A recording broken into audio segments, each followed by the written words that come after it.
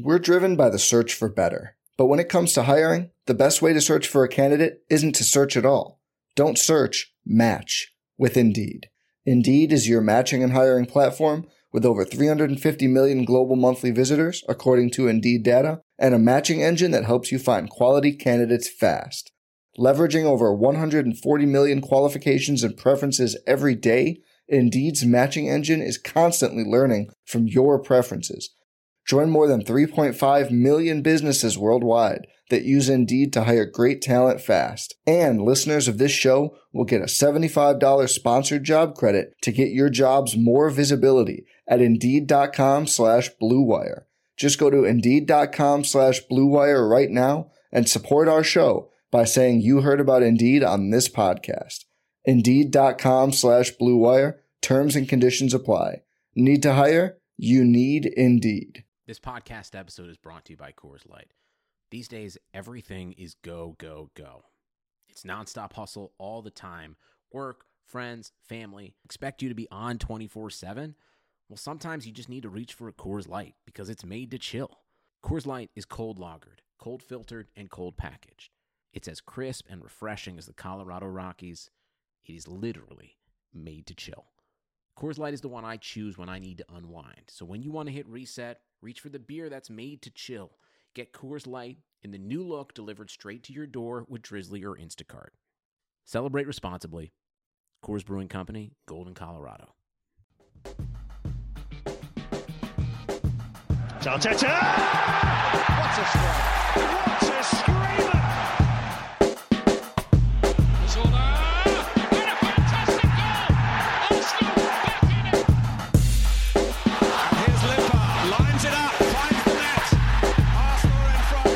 There is quite literally no feeling in the world than the feeling when someone you love gets you exactly what you wanted for your birthday.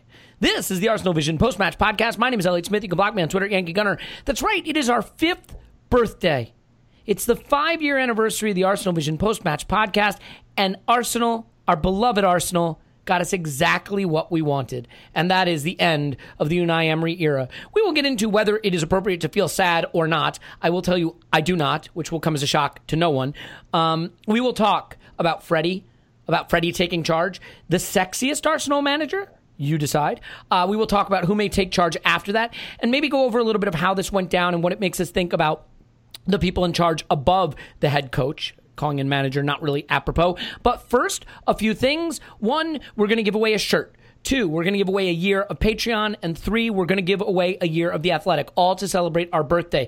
The information about these giveaways will be coming up on our website and posted on social media and in future pods. It's not quite ready yet, largely because I have to work. But that will be out soon. We have the full boat waiting in the wings. We did put up a Patreon instant reaction to the sacking pod with me and Scott. So you can check that out. And so here's the one thing I want to mention. If you do want to sign up for The Athletic, and look, candidly, I know for some people you're like, not interested, don't want it. But hey, some of the coverage they've done has been really good. They write some really good stuff. And some of the stuff around Emery this week has been really well reported. Of course, David Ornstein, think what you want about some of the stories. He broke this news and he has been all over it. And some of his behind the scenes stuff on it is great. So if you've been thinking about signing up, we can make it fun for you. Okay? We want to get Clive to have to sing a Christmas song. I think we all agree on that. But you can make any of us sing a Christmas song. Tim, Paul, Clive, or me. And all you have to do is sign up for The Athletic at 50% off, all right, and a month free by going to theathletic.com/Yankee Gunner if you want to hear me sing. Theathletic.com/Stilberto if you want to hear Tim sing. Theathletic.com/Clive PAFC if you want to hear Clive sing. Or theathletic.com/ Paul AFC, because they would not use Posden in my pants, which I think is quite hilarious and understandable. So we're going to tally that up on Christmas, and we're going to come up with a Christmas carol sung by, or a Christmas song. It can really be, we'll come up with something fun. All I Want for Christmas Is You is my vote. Clive singing All I Want for Christmas Is You would be fantastic, but that's all coming up later. We're going to have some fun with this. Paul's on Twitter, Pause in my pants. Hello, Pause. Woohoo! Clive's on Twitter, Clive BAFC. Hello, Clive. Hello, hello. Tim's on Twitter, @Stilberto. Hello, Tim. Hello there. Tim, I'm going to start with you because the most important question is the navel-gazing question. And so I must ask you, how you feeling about giving up your Norwich ticket now, buddy? Huh? Yeah. I've got FOMO now. Yeah. I mean, to be fair, I wasn't at Arsene Wenger's first game in charge, to be fair, because I wasn't going to away games at that point. So it's not, I have missed managers' first games before. Should we call you plastic or no? But I mean, I did it, like, I made that decision like shortly after the Leicester game, when it was all, well, we're just gonna like hang on to him and give him like another 6 years or whatever to turn it around. And there's engineering works on the train lines, and it's another Sunday away game, and like, the Arsenal women are actually like trying to win the league and trying to do good stuff and trying to play good football. So I took that choice. I make my bed, I lie on it. Simple as that. Probably what I deserve, fair enough. Yeah, I love that you leaned into being a miserable bastard finally at the exact wrong time. It's just, it's wonderful. Yeah. But I mean, look, we don't know what this will mean for our season. I think it will mean renewed interest at a minimum. And we know it's not going to be Freddie long term, or at least we presume it won't be. I don't think it would be, but he's an easy figure to get behind, an invincible. And I mean, look, nostalgia aside, at least having a likable guy with the fibers of the club running through him, I think that's a weird turn of phrase, but let's move on. I think it's a nice thing. Paul, I want to ask you something just really quickly. I got really excited about this news at first, and then a little sadness washed over me, as it is wont to do, because I felt we missed the window for this to really save the season, at least domestically. It does feel to me that this is unfortunately too little, too late in terms of the Premier League. But I'm curious to get your take on what you think is reasonable to expect now vis-a-vis the rest of our season under Freddie and then whoever gets appointed beyond him. Mm-hmm. So just on that, you were talking about leading and lagging indicators the last time we were on here. Correct, yes. And there was a mailbag question around, don't they, Raul and co, see what we see? And of course they do. They were a leading source. I think they were very much a trailing indicator, though, when it comes to trailing indicator. Yeah. They were the last to leave, but they must have been the first to know. And Freddie must have been such a conduit for it, because he's basically an outsider in their camp, clued into all these younger fellas who were kind of effectively outsiders and not necessarily Emery's kind of his camp philosophically or footballistically. So it's just, there's so much to talk about, isn't there? I woke up to this late. I woke up at like 10 I do have to tell you, as someone who Christmas. got off work yesterday at 1 a.m. and was back at work at 6 a.m. this morning, when you WhatsApped us at 11:15 a.m. saying, I've just woken up and missed all the news, I did not take that in stride. So I just want you to know that. Clive, I mean, I know you're never going to lean into the sadness angle, but I am curious. I mean, let's just talk about the league for a second. I feel that we've waited too long to rescue this, but what is the likelihood in your mind that a top four challenge could still be made from this? Or is the combination of some of the challenges in the squad and our position and not really having a permanent coach yet too much to overcome? I don't think anyone can answer that categorically. I do think Emery's had a number of challenges on the playing side, and I do feel as a club we've made so many bad player recruitment decisions that I think, regardless of who's in charge, I think it would be more of a challenge. I came into the season feeling if we're just a little bit better than last year, we'll be okay, given to where where we thought Spurs were heading and where Chelsea we thought they were heading and where we thought Man United were heading. We're thinking, you know what, we could get third here quite easily because we're in better shape. We continue, but we didn't. We stopped. And that's how we all felt. Just a little while ago, we stopped. We didn't feel that way quite quickly. So I'm not sure. We all know everything's imploded on the manager side. We all know that's potentially highlighted some things in the leadership that we're not quite sure with. But we also, at some point, going to look at the talents of the players. Now they are supposedly going to be motivated, because when you quit on a coach, then you best start running around for the next one, because the light will shine on you very, very quickly.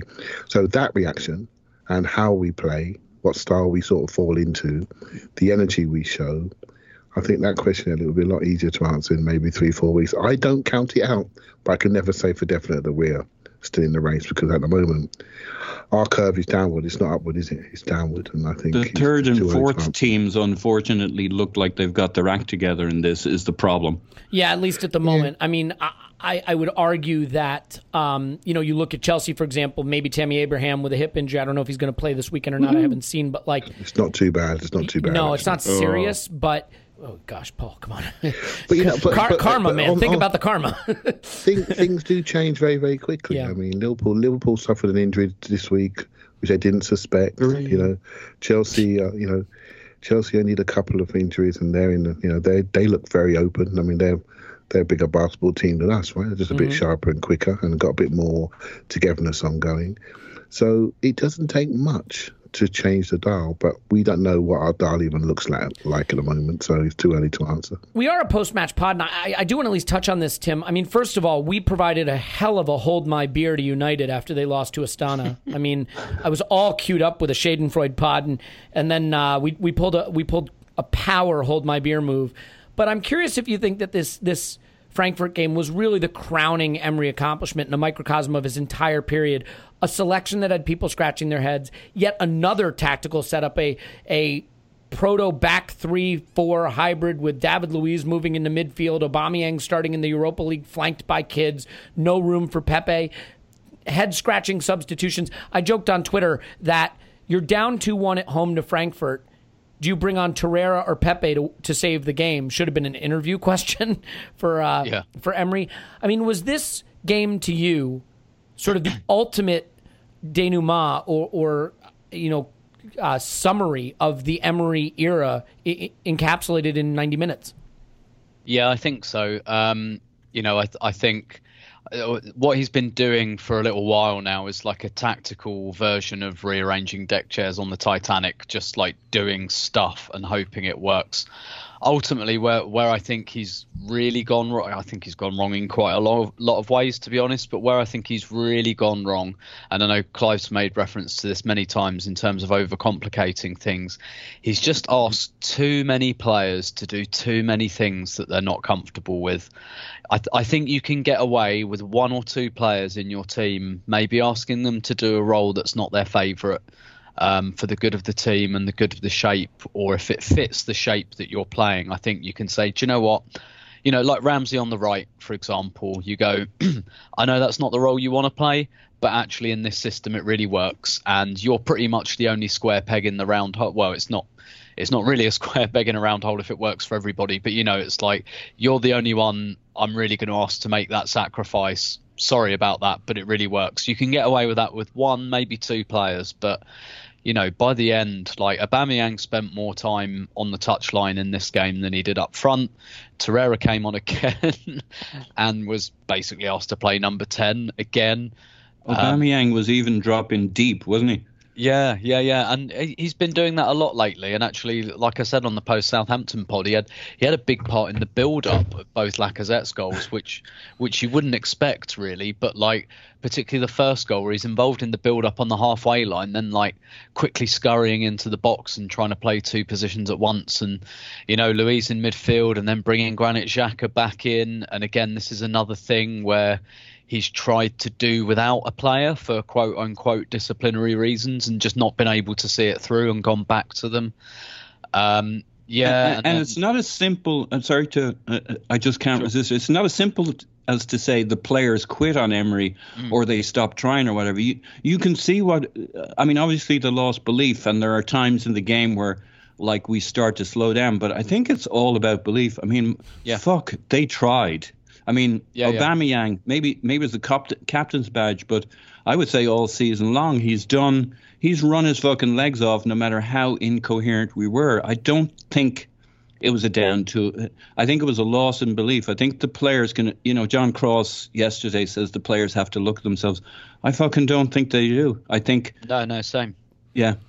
Yeah, same. And I think, I again, like maybe I'm just like, kind of projecting what I think onto the players, but I think they just look confused, and I think they finally kind of checked out and just kind of given up on the idea that the manager's ever going to settle on anything. I think for a while you think, okay, maybe he's just trying this and maybe this will work. But after a while, when you keep on, like, if you keep just lifting the bonnet and looking at the engine and touching things, sooner or later, someone looking at you goes, you don't know how to fix this, do you? You're just staring at the engine. I may or may not have done that at some point. It might start to grind after 70 minutes, but every game they've tried his wacky formula. They've run around, they've run their legs off, and yes, in the last few games you start to see it kind of after about 70 minutes. They're like, this is fucking stupid. I'll give you another analogy. Like I was at work, I was like setting up a training course for someone the other day, and like had booked this completely inadequate room for them that didn't have enough chairs, and there were no other chairs around. And when you just do that thing where you just keep looking for chairs even though they're not there, it's like, I'll just go and have another look at the places I've just had a look, and I know full well there's nothing there. But I don't want to just stand here and say to you, sorry, this is it. I just want to give the appearance that I'm trying to do something for you, even though it's useless. That's kind of how it's felt for a little while now. Tim, before I move on to Clive, I just want to ask you real quick, is it the most empty you've ever seen the Emirates for a competitive fixture? I think so. I'd be interested to see the numbers. The Bate Borisov game, I think the North Bank was more full than for the Bate Borisov game, but the fact that there were, I say no away fans, there were quite a lot of away fans, but just not in the away section. Like the clock end was really empty. I think this might be the most empty I've ever seen it. Yeah, because I'm inclined to think that is as big a factor as the loss, although obviously I feel this decision was probably taken before this, or at least I'd like to think so. Clive, we'll finish on this game, because I don't think the game merits a lot of discussion, because the key is what happened after the game. But as far as watching him sort of drown before all our eyes, which is a little difficult to watch, I just think the substitution at the end, the Torreira instead of Pepe thing, I couldn't understand it. I mean, do you think you get to a point where you are so lost for solutions that even the things that would have been easy and natural to you by the end, you can't get those right because you've just... I always think of the line in Top Gun, he's holding on too tight, he's lost the edge. It feels a little like that with Emery. For you, was this game, as I asked to Tim, the sort of crowning moment in Emery's tenure in terms of some of the errors he made, the basic errors he made?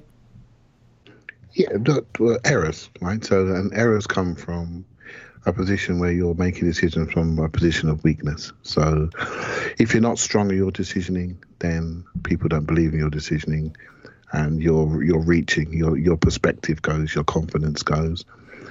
Any of us have lost confidence in any phase in our lives, working lives or educational lives or just general lives.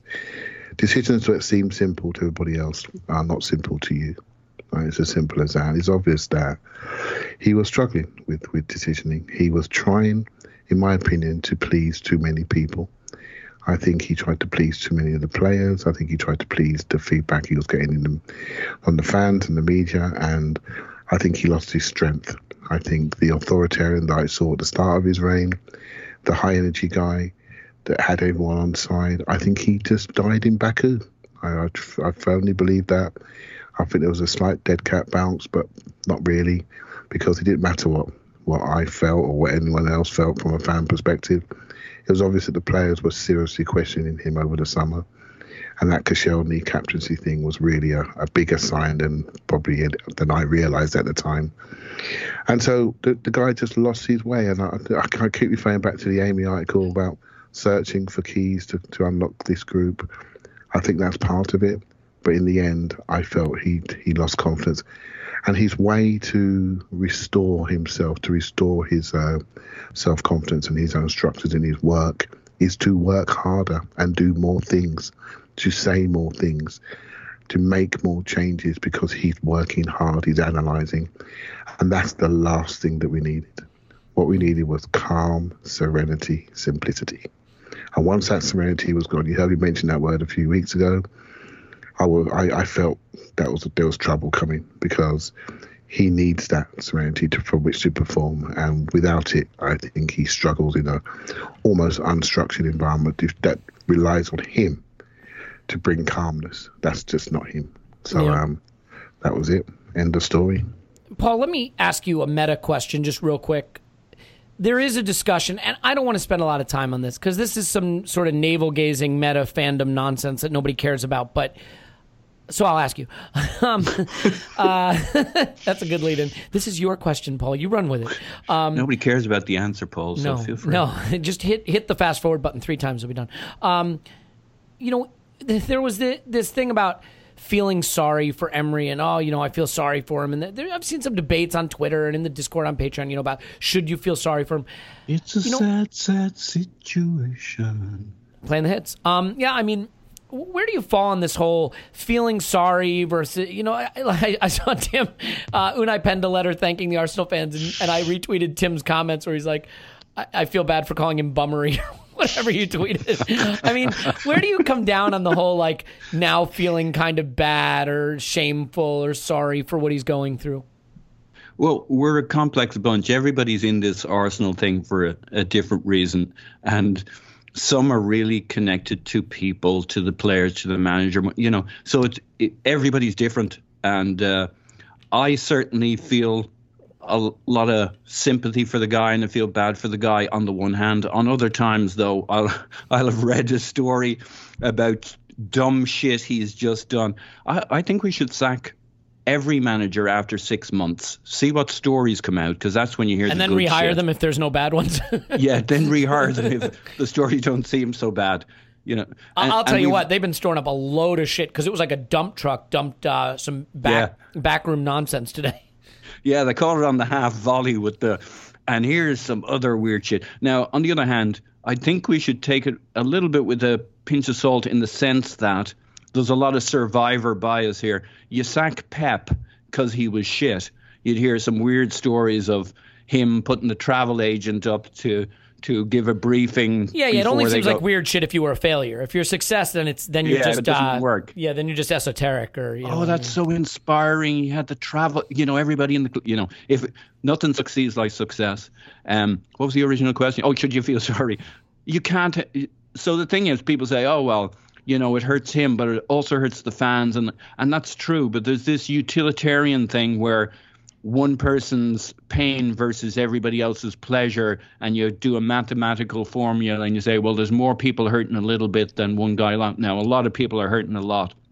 The thing about the manager, though, is he's the fucking guy the camera's on, where you see you see him kicking the ball, you see the face, see him pulling at his throat, and a lot of people who still have some humanity left in them, Elliot, can't help. I'm sorry, I don't identify with your statement. So there's an asymmetry. You're going to see, who has to stand in front of the cameras at the end of the game to explain another Woj's performance.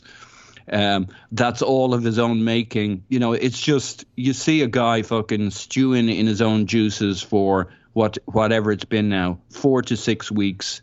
And it's a special kind of misery. And yes, I know he's paid X million and he'll get X million and he'll be fine when he'll look back in this and think it was a mercy killing, and why didn't they do it to me a month earlier? But right now in this moment, it's shitty. And if you spend any time looking at it as a human being, you can't help, if you have any empathy left in you, responding to the shit he's gone through. Doesn't change anything though. In my life, I don't know who else has had the pleasure of having to let people go in their company. I've had to let a number of people go. And once you make the decision based on the numbers or whatever, it is what it is. You settle in, you make your decision, and you have to do it. And yes, it's very unpleasant, but that then becomes their problem. And it is what he signed up for. It doesn't mean you can't have a human emotion on it, but it depends on where your eyeballs are at. If you spend your time reading which stories do you read and which ones do you spend your time on, depends on how much sympathy you have for the man. So I've loads of sympathy for the guy, but he'll come around. He'll move on to a new gig. It'll be a growth opportunity for him. Yes, there's a whole bank account thing, but that doesn't stop you being human. So now let me tell you why I disagree. And I never pegged you, Paul, of all the people on the pod, for being the man, the one who fires people, the one who ruins Christmas. Do you do it the day before Christmas or the day after New Year's? Well, I'm just kidding. So here's the thing. I don't disagree with what you've said except for this point, right? Like, the people you've had to let go probably had to worry about things like, how will I make the next mortgage payment? How will I pay for my kids to go to college? Not to make you feel worse. Like, Unai Emery took a job in Paris, France. Great place to live. Managing a big club, working with the best players for a fabulous amount of money. Got fired, got paid, got to take over a big club in a big city, making fabulous amounts of money. And by losing that job, he will now get paid a huge amount of money, an amount of money that is larger than most people listening will make in their life combined, to go swim in the Mediterranean and get over it. He will not have to worry how to make his mortgage payment. He'll not have to worry how to pay for his kids to go to school and things like that. You'll be fine. And by the way, that's not my only point. My other point is this. This is a man who got to raise the Europa League trophy and get showered with champagne 3 separate occasions. It's a job where if you're willing to take the champagne bath and hoist the trophy, you got to be willing to go through this too. This is just the other side of that coin.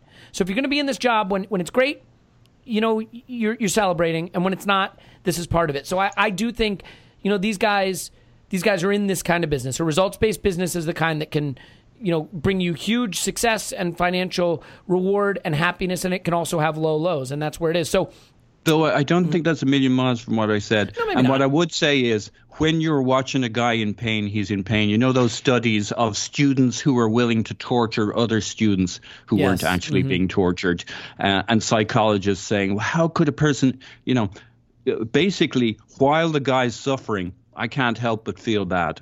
Now, he's and by the way, suffering that's right fair. now. Is he suffering? In a like, week's time. Is being embarrassed or being disappointed by your performance, is that suffering? I guess that would be the thing. When you see him on that sideline, we're all suffering. Guy. We are. But actually, you're at home on your sofa. You got a whiskey. You're having a bit of a laugh on Twitter. So you're suffering a bit. He's in fucking hell, at least for that hour. Yeah, the spotlight's on him twisting in the wind. That's fair. Well, anyway. All right. But so basically, I agree. He'll be in a week's time. Him and Pochettino will be in a restaurant having a fucking laugh, getting past it, and buying $2,000 bottle of wines just because they can. Is Pochettino not taking Arsenal training that day? We'll get to that in a moment. He won't be, no. Tim, let's talk Freddie for a minute, and let's talk players. So I'm curious to get your take on a few things. How long you think Freddie will be in charge? What impact he can make immediately? And are there specific players that you think stand a chance to look very different right away under Freddie's leadership? Yeah, sure. So I don't think he'll be in the role that long. I think Arsenal will want to get on with it, with the hiring.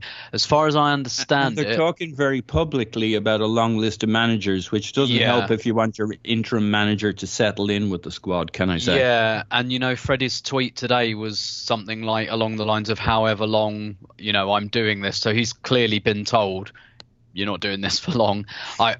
I also think that there's some kind of stipulation because he doesn't have his full coaching badges yet. So I think there's a stipulation that he can only do it for 3 months. I'm not sure how rigidly that's enforced, but so I think he'll be doing it for a short time. I think the appointment will be made within the fortnight. I wouldn't be surprised if it was made in a week, depending on whether they can get who they want and whether they can tempt people away, whether the person they're going to get is already at a club, whether he's not, blah, blah, blah. But I think the wheels will move on this quite quickly and he'll get 2 or 3 games maybe. As for who the winners, well, let's just say the winners from this, that the clearest winners are the young players because they already have a relationship with the coach. And in fact, in some respects, things won't change for them, really. It's just that the guy that was giving them the attention is now the main guy. And actually, some of those young players, I think, understandably, have started to suffer a little bit because they're playing in an underperforming team that doesn't know what it's doing. I think that, obviously we've got no idea really how good a coach Freddie is. I said this a few weeks ago. I think there are some really quick wins here. Especially the next 3. Yeah. Play that front 4 together. And, if you're Freddie, you got nothing to lose here, really. You're only going to be in charge for a few games. Players, Pepe, Lacazette, Aubameyang. We're playing Norwich, Brighton and West Ham. and then standard Liège. Just play them together, get them comfortable together. So Pepe could be a big winner here, because for some reason I cannot for the life of me understand, and this is one of the things that actually makes me question Unai Emery's intelligence, which sounds harsh, but I said on the last pod, like, bad managers just manage in the same way, no matter the tools they're given. And one of the things I just cannot get my head around is why he decided to try and make things so difficult for Nicolas Pepe, why he decided to try and make an enemy of him when I think he was playing quite well, clearly really talented, just needs like a bit of a run and to get used to the team. And instead he decided to make that harder for Pepe and to start singling him out and try to create this friction, which is just stupid. I just don't understand why he was doing that. So Pepe, big winner. Willock, possibly like Reece Nelson as well. I understand though he's been injured. Maybe even someone like Ainsley Maitland-Niles gets brought in from the cold. Lucas Torreira, play him in his position. Maybe even this can help, whether you see it as helping or not, this can help with the Xhaka situation a bit, because maybe a part of that problem has gone. He's faced the music now, and in a sense, if you want to do that, it was quite a clever game to reintroduce him, because there was almost nobody there. Which, so they've kind of negotiated that hurdle if they want to get Xhaka back in the team. And I also think changing the manager just changes things a little bit, and it possibly takes the needle out of that situation. So whether Xhaka sees himself as a winner because maybe he just plain doesn't want to play for Arsenal anymore, whether the fans see it as a win, don't know. But I think that's something where a little bit of the fog has cleared.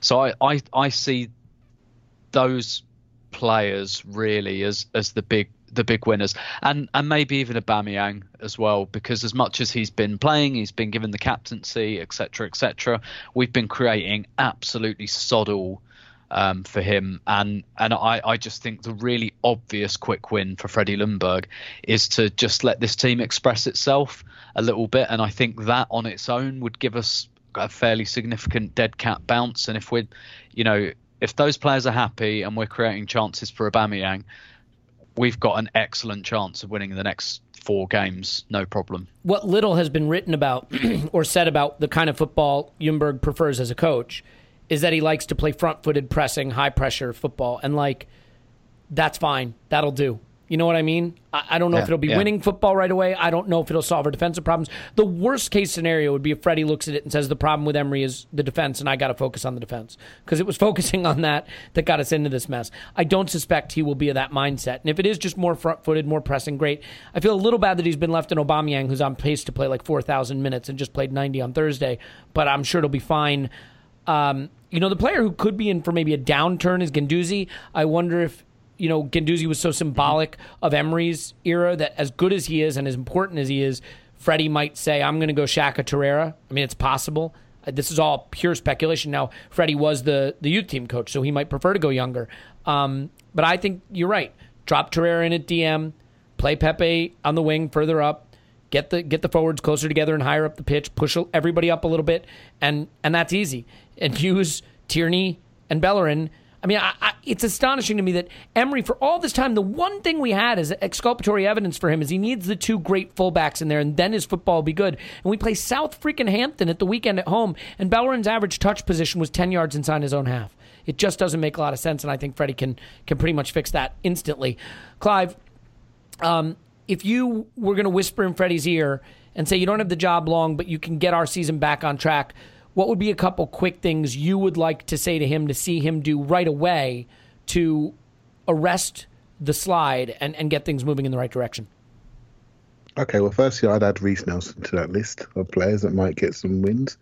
I think he's a player that he would know a little bit about, and we may see over starter games or late in games just to keep that energy in wide spaces, which I don't understand if he's been injured or why he's not been around. So that'd be one more. So I'm going to say what we need to do. We need to play a bit more Arsenal football, and that is control the game. But to control the game, you have to control the right space. I felt one of the things that Emery's teams have done is play with the ball in the wrong areas for far too long, encouraging people onto them encouraging us closer to our goal. Without the ability, without the Santi Cazorlas, etc., to press out, get out of the press and play through people, we're actually playing in areas where people want us to be, without the technical ability to get out of those areas, forcing us to go long to strikers who don't want it to go long. So you need to be aggressive, push up, press up. And so to see David Luiz go off with a rib injury, I wasn't crying myself to sleep, that's for sure, because although I think it's difficult to judge players per se, but watching him jog about and then send out messages to manager saying we let you down, I don't find that very tasteful. Watching him lose concentration, play deep, play for himself, force us all the way back, not push us forward, not show leadership, not what I want. One of the big things that's happened to this team is we've lost a defensive leader in Koscielny and we've replaced him with a defender who plays for himself in Luiz. Again, I don't want to judge players, but if I'm the coach, I'm saying push up, push up, push up, have confidence, press the ball, put pressure on the ball, which is going to mean the service fall is going to be not so great, which means you can be ready to intercept. Be brave, be brave. That would be the message I would say. We do have talent in the top end that we all know. I agree what Tim said about Pepe. He's just flickering there, isn't he? Just flickering.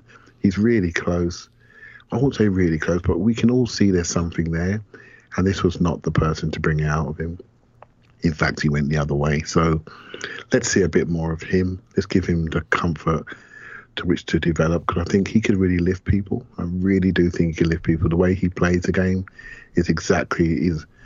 He's someone that will cover those red seats up for definite if we see more of him. So, yeah, that's what I would do. Just push up. Just push up. Reduce the space. We are not very fast. We are not very athletic.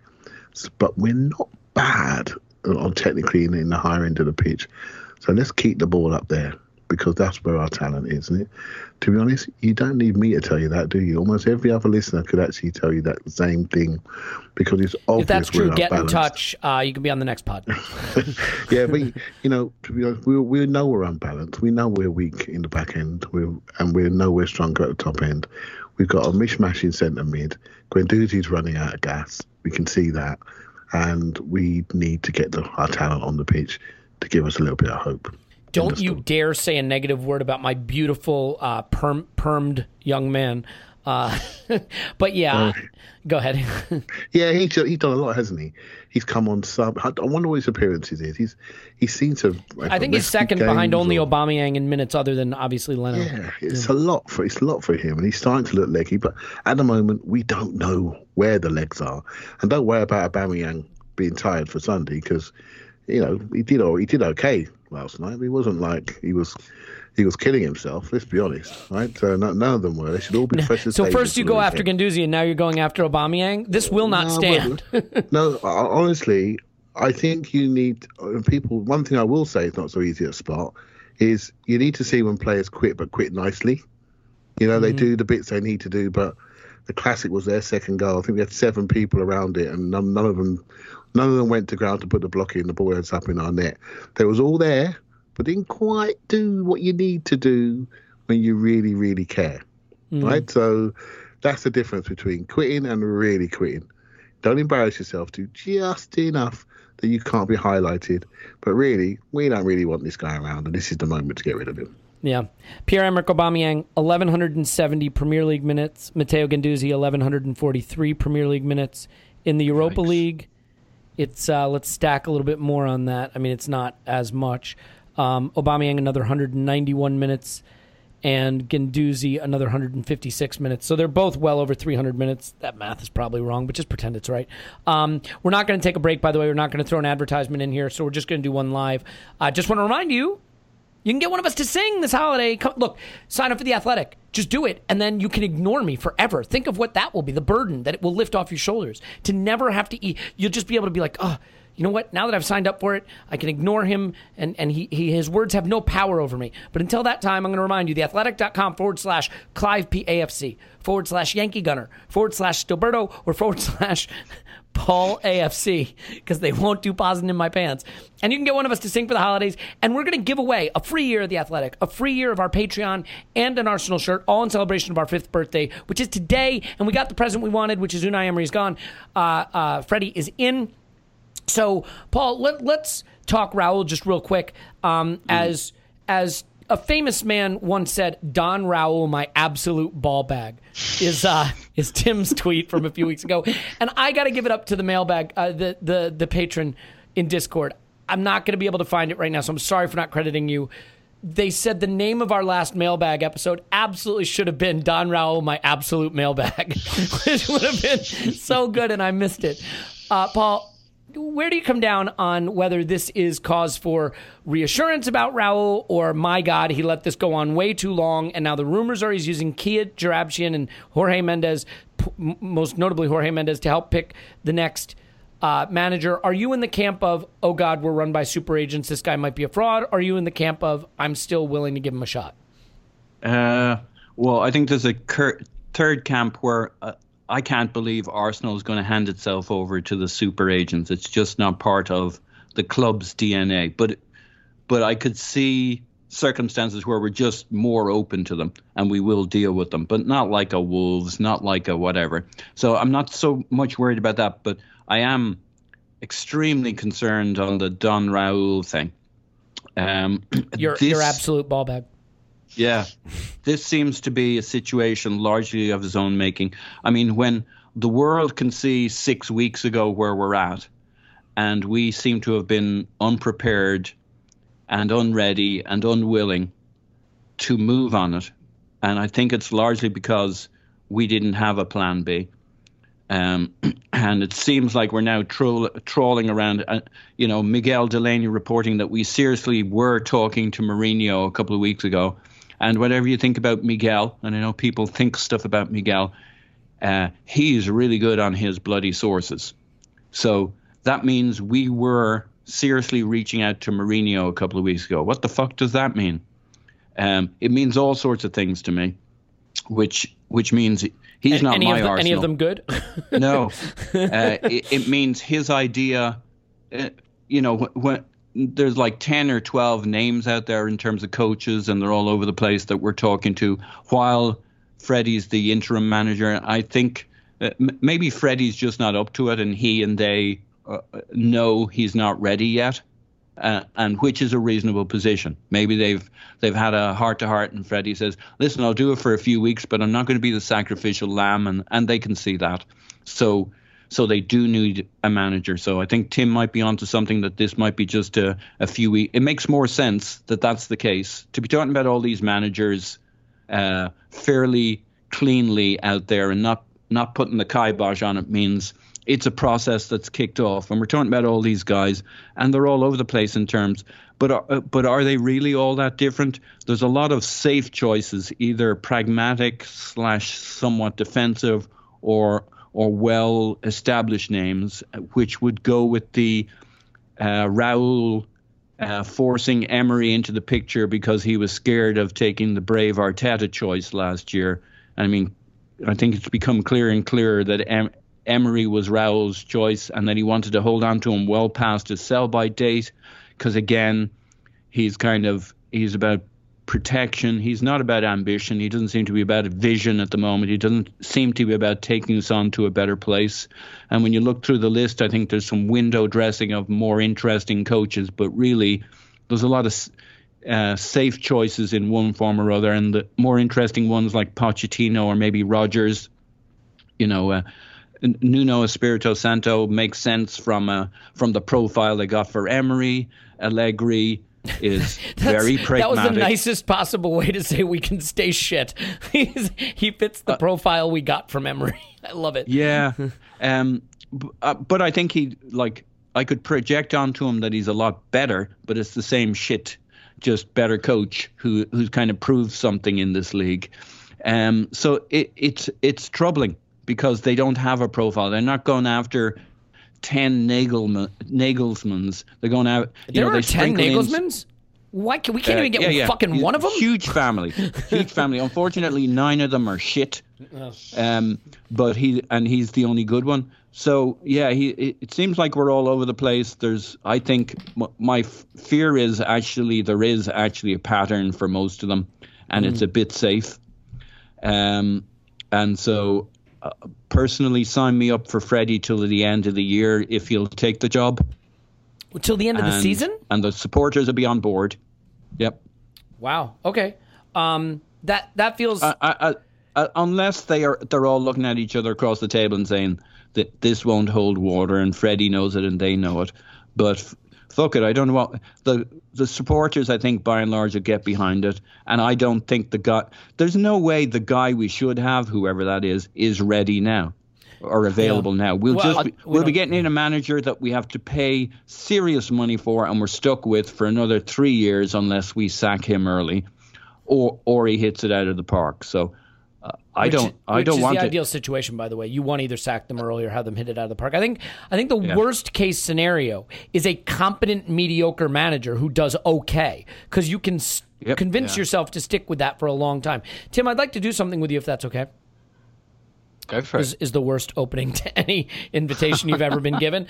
And then I'll let you expand, obviously. But I want to just kind of rapid fire through this. So we'll do 1 out of 5. 1 being, oh, great, it's another Unai Emery. 5 being, oh, great, it's Arsene Wenger in his pomp. Okay? Nuno. A lot of threes about to happen. Nuno. 1.5 for me. Yeah, I got to say, I feel the same way. Nagelsmann feels pointless. We're not getting Nagelsmann, right? We all agree on that? No. Okay, so let's skip to... Honigstein said no. Okay, I'm not even going to ask you because I think we'd all agree he's a 5, but he's not happening. Pochettino. That I'd put that in the 4s, maybe even 4.5. Allegri. 3. Ancelotti. 3.5, 4. Arteta. I think I'd put myself 3.5. I'm fairly neutral on it, but so here's how I'll expand on this, right? The reason I gave Nuno such a low one is because he basically failed at Porto and Valencia, who I think are slightly more comparable clubs. And I think the style of football he plays at Wolves, maybe do something completely different at Arsenal, but the style of football at Wolves is just not suited to the players that we have. The thing is, what this exposes, right, is there's no outstanding candidate, right, that everyone would agree with. There are some people who come down harder on Arteta, some on Ancelotti. Like I probably come down harder on Ancelotti than a lot of people, and that's fine. I understand why that wouldn't excite people. I had 2 more to have you rate. Do you want to just do them real quick? Yeah, go for it. Rafa Benitez? I go... Right, so if it was an interim till the end of the season appointment, I would absolutely take that 4.5. Longer than that, I'm probably on the 3.5 scale. Okay, last one, and then I won't interrupt you again. Sorry about that. Ten Hag. Ten Hag, definitely. That would be on the 4s, but I don't think that's going to happen. Okay, now fire away. Rodgers? Oh, Brendan. I was going to say, Rodgers. Well, so again, I'd probably be about a 3 there. I'm fairly neutral on that. You expand now. I apologize for roping you into this exercise. Because everyone, I think, will have like a slight favourite out of all of those, but I don't think anyone would passionately advocate for any one of those. And so the reason I think I'm slightly on the slightly more pro Arteta, like slightly over the neutral side, is I think the reality is that the next really, really good Arsenal manager is going to have to be a left field appointment, and it's going to have to be a risk. And actually, if you look in our history, that's what's happened, right? Herbert Chapman was... All right, he'd won 3 league titles in a row, but it was actually a really surprise appointment, and it was one that Arsenal broke the bank to get because they had no history, had never won a trophy, and they took the guy who just won 3 league titles. Wenger, massively left field. Bertie Mee was the club physio who never managed, never coached, and he never coached again afterwards. Like, unbelievably left field. So I think the reality is with the market is just there aren't that many good managers. So even Bayern can't get one. Real Madrid have had to go back to Zidane because they've been fucking around trying to get one. Barca can't get one. I think Juventus appointed Sarri fairly reluctantly, and Spurs have jumped into bed with Mourinho, and I think they were probably reluctant to do that, but they just went, we've got to cut the cord with Pochettino. There's not really much else out there. Fuck it, let's do it. And so Arsenal have got some choices here. I'd be fine. Like if you tell me tomorrow they've appointed Brendan Rodgers, I'd go, okay, let's see how this goes. I understand that. Like I completely understand that. Probably worth a gamble. If you tell me Ancelotti, I'd be happy. I like Ancelotti. It would be fairly safe and unimaginative. I think Ancelotti could get us back into the top 4, and therefore good appointment. I don't realistically think at this stage he would take us much further.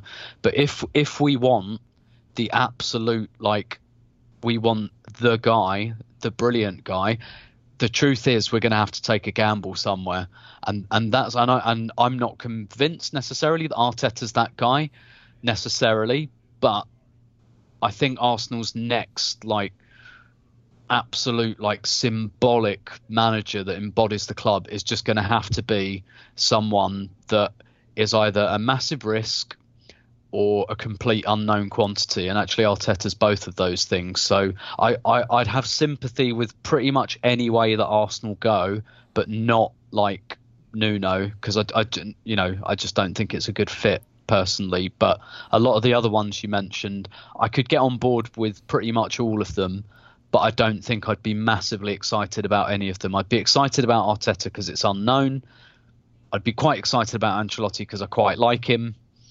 Other than that, I think it's all a little bit much of a muchness, and we might even go through 2 or 3 managers before we get the one that we really, really want or is a real success. Yeah, and look, Clive, I'll let you have a huge fair whack at this, so I apologize, but I just want to kind of get my philosophy on this out there, because, Tim, I think you lead me into a way of thinking about this that I think is really important. First of all, we don't want a manager who 4 years in we're still wondering if he's the right guy. You know, where we finished 5th. We got to the semifinal of the Europa League. We were almost 4th, and it's getting better. Like, you want him to suck, or you want him to be great as quickly as possible. 1 full season should be enough time to determine if the project has had the right direction. Into the second season, you should know this is not a wait 3 years kind of business anymore. So I think you've got 2 issues you have to look at. One is type of football. Are you okay with any type of football as long as it's winning football? Maybe the answer is yes, maybe the answer is no.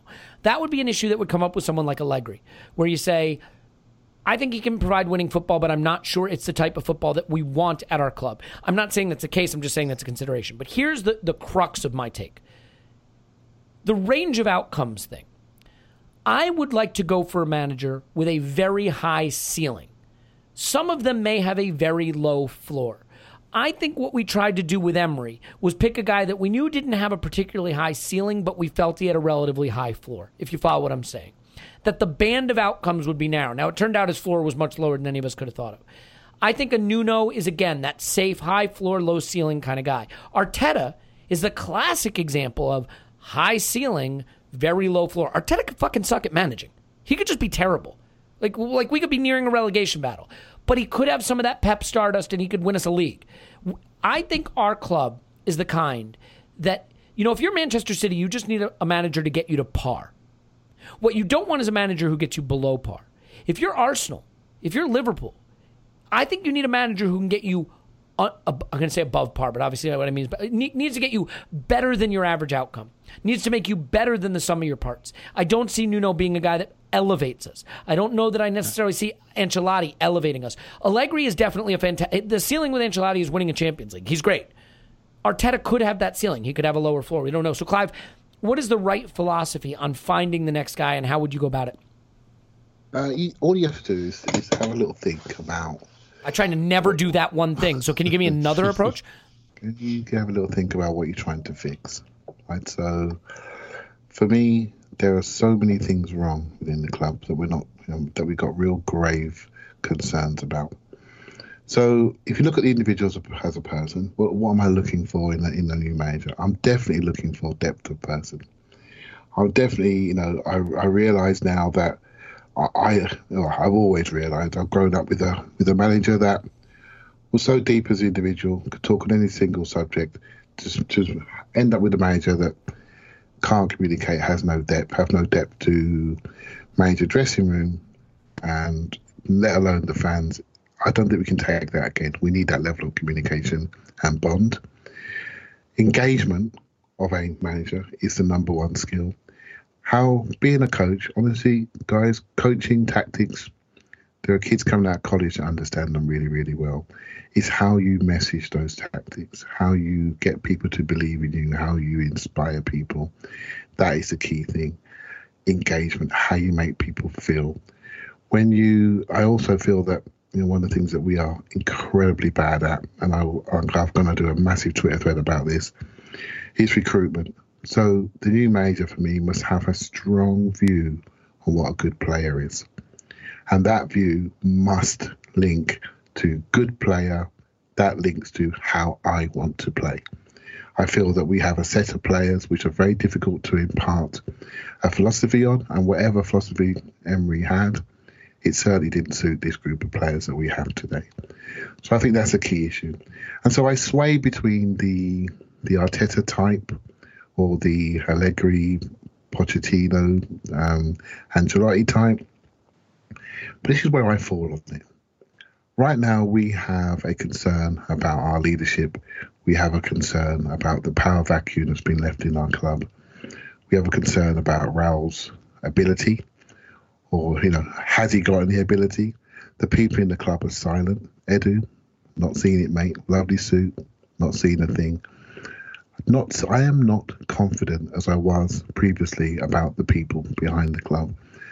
So how do I mitigate that risk? Right? I mitigate that risk by having somebody come into the club that says, I know as much as you. This is what I want. I'm going to challenge you. I'm going to challenge you to give me funds. I'm going to challenge you to let me have the right support staff around me. I'm going to challenge your structure, because I think we need somebody good in the club. I don't think this is a time for a high-risk position, because where are we sending this new coach to? We're sending him to a club that has got multiple leadership issues. How we recruit, how we scout, how we use analysis, how we use agents potentially around the corner. Now, don't worry about Nuno. It's not Nuno coming. It's who comes with him. It's the agents that come with him that could jump into the power vacuum in the club and take this club to a place that none of us will recognise. All right, so we have a window where we are incredibly vulnerable. I cannot stress enough how important this next decision is, because as a club we have been drifting for so long, relying on one person how the board has been hiding behind. They've all been exposed, and what do we see? A load of crap. So we can't afford to sit here and say, I want this guy. Rubbish. We need somebody. We need the biggest manager out there available, in my opinion, to come in, rebuild the club from a youth perspective, but also demand of the club. We need someone that demands, because we have absent ownership. We have absent ownership. We have Raul that's jumped into that vacuum. And so we need someone to pull him about a bit, that he actually fears, that can drive this club forward. And so I think it's a very important decision. And I generally, for me, what's available, sometimes the most obvious one is right in front of you. The one with the most credibility, the one with the depth of person, the one that we all know. I know he managed Spurs, but that's the guy. Yes. That's the guy in world football that's available, that's sitting there. And sometimes it's just simple, right? We turn away from the obvious because it's just so obvious. Yes, I would love Arteta to be what I think he is, but then I read the time at City when Pep was on the sideline and Arteta looked like a scared rabbit on the bench, and I think, oh God, do you know what I mean? Can we afford to have that? So yeah, for me, Poch is the best one out there that's available, with the track record and the credibility, the media savvy, the youth development that he would demand from. He would not come if he could not get what he needed from the leadership, given what's happened with Daniel leaving. So if Potts landed, I would be happy. Apart from that, I would breathe and go, well, Ancelotti could do the same thing. I only choose him over Allegri just because I know he can communicate and he can inspire people, and he was loved by the players at Chelsea. So that's the direction I would take. Yeah, I'm taking the Pochettino thing because at this point it should be about the banter. What else do we have? Just make it about the banter. For fuck's sake, Pochettino's Arsenal facing Mourinho's Spurs? Fucking hell, man. That's like Mount Vesuvius of banter. It's going to be amazing. Look, I thought this point was made excellently on the Arscast, which is just like this podcast if it were better. So, you know, players come and go. We get a player, he doesn't work out, he moves on. We get another player. And sometimes we get emotional about it, but mostly we deal with it. We've never had that with managers because the last manager felt like a father to half of the fans because of the age and the time he came in, the length of time he was there. Unai Emery is not your dad. He's not my dad. He's nobody's. I mean, he may be somebody's dad. He's not any of our dad. The point is, we let Alex Iwobi go this summer, and there was a collective shrug about it because we got a shiny new Pepe. Alex Iwobi's a kid who grew up at Arsenal. Alex Iwobi's an academy kid, a kid who was important to our team. And off you go. You're not going to make it. You're not the level we need. We're getting another guy. Same thing should be true of coaches now. I mean, it's harsh, but it's what it is. So if you did hire Arteta, and he isn't going to hit the ceiling, and he is going to hit the floor, then you let the bodies hit the floor, as the saying goes. And away he goes, and you get the next guy. Because it's all about the prenup. It's all about the... yeah, exactly. In the sense that we can't financially handcuff ourselves to anybody. And that's one of the reasons I'd be against an Allegri or whatever. There's no way he comes here without making sure it's an arm and a leg to get him out. Yeah. Well, look, I think the point is, we can all look forward to discussing different stuff now. And that will be fun. And Unai Emery got his chance. It didn't work, and we moved him on. And that's what a big club does. We probably should have done it sooner. We can always have that debate about when it should have happened. I think clearly when everybody is 100% certain he needs to go, I mean, it is really astonishing that we haven't won a football game since 2013. Did you know that? That's the last football game we won. And we stuck with this guy. So that's crazy. And those are stats, by the way. We do a lot of advanced analytics here. You don't have to check it. We haven't won a football game since 2013. So onward and upward. The good news is because there was a draw in the other Europa League fixture between Standard and Vitória, we're basically through no matter what. I think we just can't lose 5-0 or worse at Standard, which under Emery I'm not saying was out of the frame, but I think it's pretty much done now. So we should be good. And that means we get in the knockout rounds. Because, look, even if I think the league is gone, you guys, I mean, the Europa League, it's crazy that they give a Champions League place for that competition, but they do, and we're in it, and it is a chance. I mean, we're going to make the semifinal at a minimum. So, we're going to be 2 games away from a Champions League. I mean, I hope we get a manager who's really skilled at the Europa League. We should get a Europa League specialist. That's what I would do. Is Unai Emery available? Anyway, Paul's on Twitter. Pause in my pants. Thanks, pause. Tim's on Twitter, Stilberto. Thanks, Tim. My pleasure as always. Clive's on Twitter, Clive PFC. Thanks, Clive. Thank you very much. Yeah, just a short one today to celebrate what was a monumental moment in the club, but we will have a lot more, so much more on this. If you want a retrospective on the Emery era, his worst games, his worst decisions, his worst moves, his worst hairstyles, we have that over on Patreon with me and Scott. If you want more of this kind of content, we will have another pod after the Norwich game, which will be so interesting. I'm so looking forward to that. And it is fun. So happy birthday to us. I hope you've enjoyed all of, or at least some of, the 5 years that we've been around doing this. And here's to at least 5 more weeks of doing it. And again, we do love you. We just so appreciate you being here with us through all these interesting times we live in. And I can go back to saying it because last time I said Frankfurt 10, Arsenal 0. And you know what? You can say I jinxed it, but I got the manager sacked. So hooray, good for me. In any event, we love you. And we'll talk to you after Arsenal 10, Norwich 0.